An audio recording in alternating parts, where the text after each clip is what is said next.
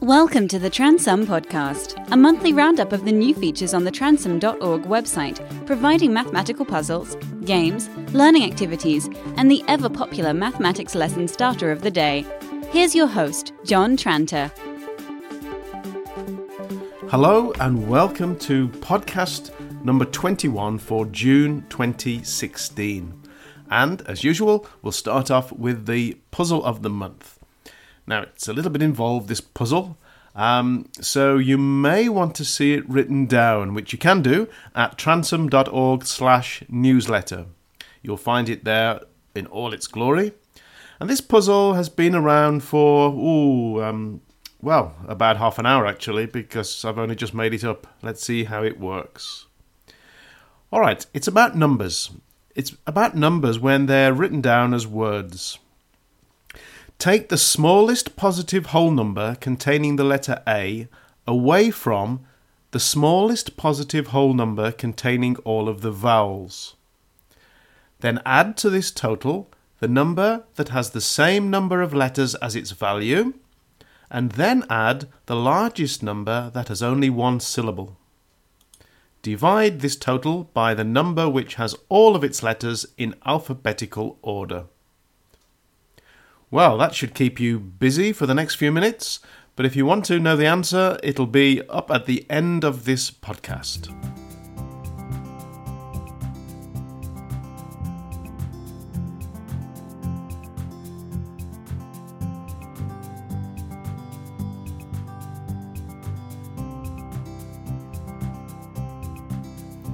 May was another busy month, adding and improving content on the Transum Mathematics website. So here are the highlights.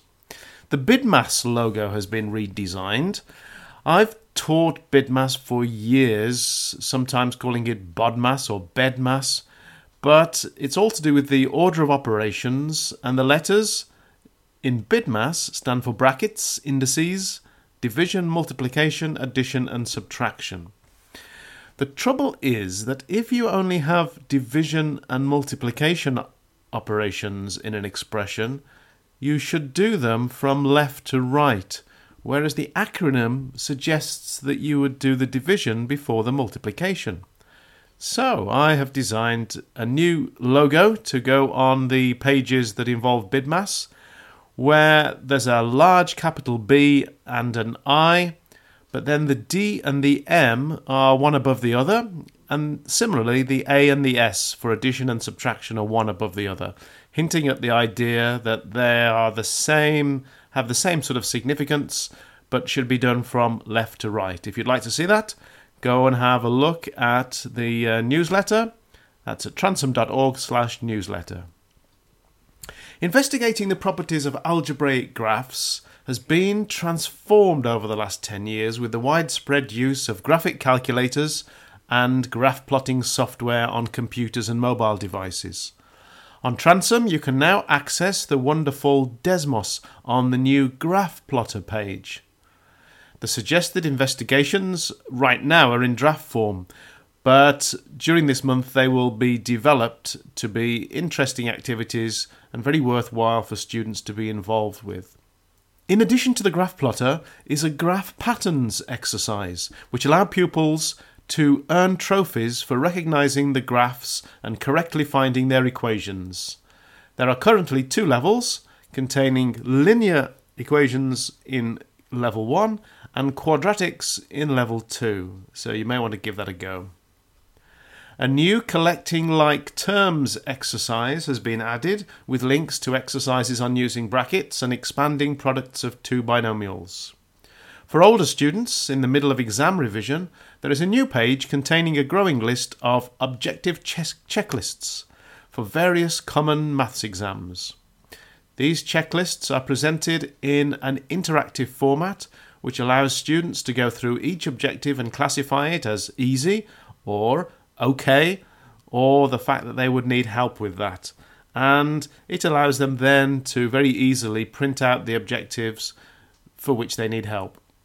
So have a look at that if that would interest you. The areas investigation and one of the how many squares pages now have camera icons each time a shape is completed, the camera icon appears, and this allows pupils to take photos, so to speak, of the shapes that they have found, and then the photos can be dragged into some kind of order, so the students can more easily work out if there are any shapes they've obviously missed out, or if there's any that they've got twice.